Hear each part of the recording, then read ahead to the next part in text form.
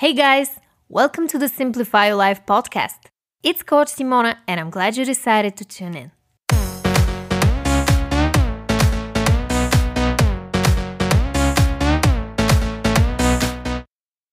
What's up everyone? In today's podcast episode, we're going to talk about how to stop checking your phone before going to bed.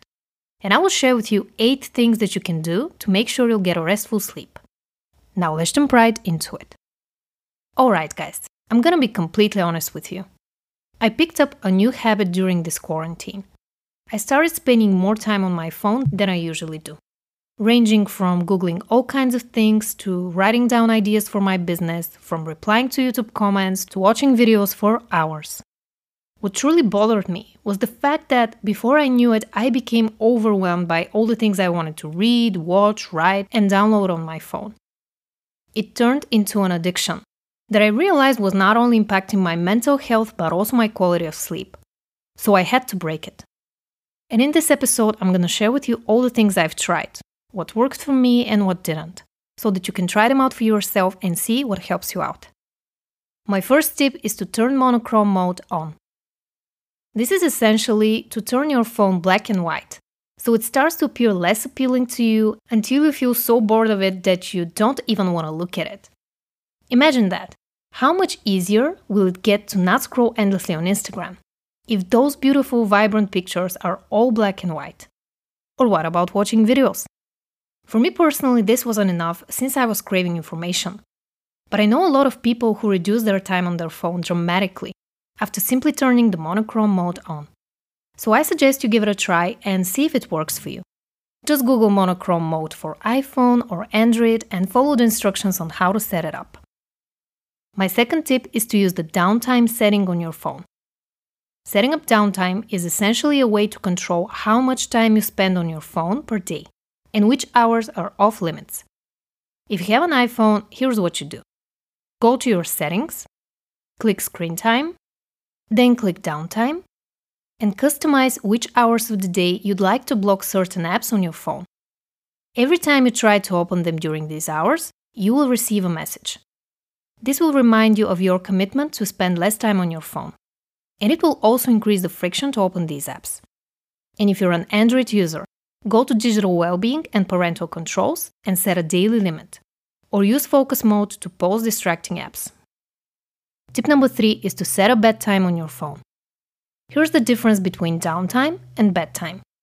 Downtime is all about customizing which apps are no longer available to look at in the evenings. While bedtime is about setting a reminder to go to bed at a certain time and wake up at the same time every morning. The whole idea is to set a healthy routine for yourself and get notifications every evening before you go to bed to wind down and relax. If you have an iPhone, just go to your clock app and click on bedtime. Select your schedule and track it in time to see how many hours of sleep you get each day. Android also has a bedtime mode, previously known as wind down mode, so you can do the same there as well.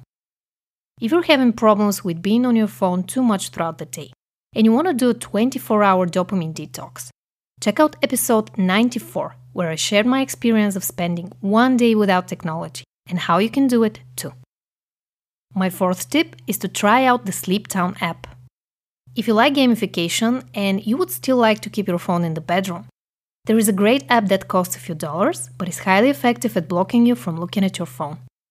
What SleepTown does is it helps you build healthy sleep habits similar to bedtime, with one added bonus. While you're sleeping, you're building virtual houses. And if you reach for your phone before the time you're supposed to get up, you will stop the construction and lose all the good work you've already done. So if you like games and you like hitting goals, I think this one will help you. It's all about being consistent, having consecutive days of going to bed and getting up at the same time, and building virtual houses as a reward. The app allows you to take 2 days off, so for me, that will be Saturday and Sunday. What you can also do is connect with friends and family and keep each other accountable. Are you enjoying this episode so far? If that's the case, you will love my new book, 111 Ways to Simplify Your Life, where I share with you 111 ways to unplug, recharge, declutter, become more mindful, and find out who you were before everyone else told you who you should be. Get your copy now at coachsimona.com/book. Now back to the episode. Tip number 5 is to substitute looking at your phone with a healthier habit. Looking at your phone before going to bed is a habit. And like every habit, you need to overcome the initial resistance and push through until you break it.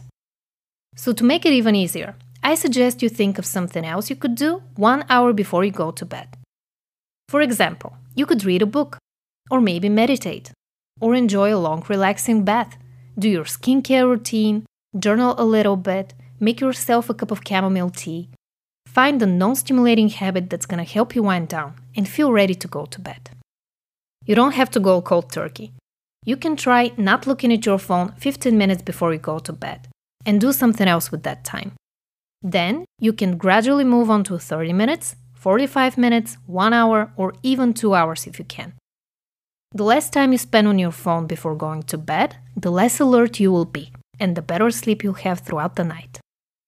If you're not sleeping well due to having nightmares, check out episode 29 on how to go back to sleep after a nightmare. I will link it below.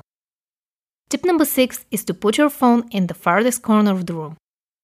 If you use your phone as an alarm clock and you don't want to part ways with it, although in the next 2 tips I'm gonna suggest some alternatives, put it in the farthest corner of the room and leave it there. When you want to look at your phone, you'll have to physically get out of bed. There is also an added benefit here. When you wake up in the morning, you won't be able to hit the snooze button. You'll have to actually get up and stop the alarm. Trust me, it works like a charm. My 7th tip is to leave your phone in another room. Here's the deal. Your phone needs charging, right? So why not turn it into a ritual? 1 hour before you go to sleep, you go to your bedroom and leave your phone to charge in the living room. While you sleep, it sleeps too. This will actually increase the friction to look at your phone before going to bed, and it will also help you slip into your new healthy habit of doing something else, instead of binging videos or scrolling on Instagram. Now, before we get into my 8th tip, here's my question of the day. What have you already tried to stop checking your phone before going to bed? Let me know in the comments below. As with anything else, what didn't work out for you may work out for someone else and vice versa. Tip number 8 is to use an alarm clock or another device to wake up in the morning. One of the reasons I got into the habit of looking at my phone before going to bed is because during quarantine my sleep schedule got a little bit messy. I started working late, getting up later than usual, and spending a lot more time entertaining myself, as I craved human connection, especially in the beginning. Now, here's what using an actual alarm will do for you. You will no longer have a legit excuse to keep your phone in the bedroom. What if there is an emergency? What if someone needs your help? Then put your phone on Do Not Disturb mode and let only 1 or 2 numbers get through to you during the night. You can still get your phone outside of the room or at the farthest corner of the room. If it's an emergency, you will hear it. My personal opinion is that you need your couple of hours of sleep every night, so I would put my phone on airplane mode every night. But your situation may be different, so decide what's best for you. Now, as far as getting an actual alarm clock, imagine how better your mornings will be when you wake up and you can actually spend a few silent moments with yourself before you get bombarded with the news, email notifications, or messages. If you use an app to meditate in the morning, such as Headspace, and you want to continue with that habit right after you wake up, I suggest using a tablet. Install only the app you're gonna use. That will keep you from checking your emails or binging videos.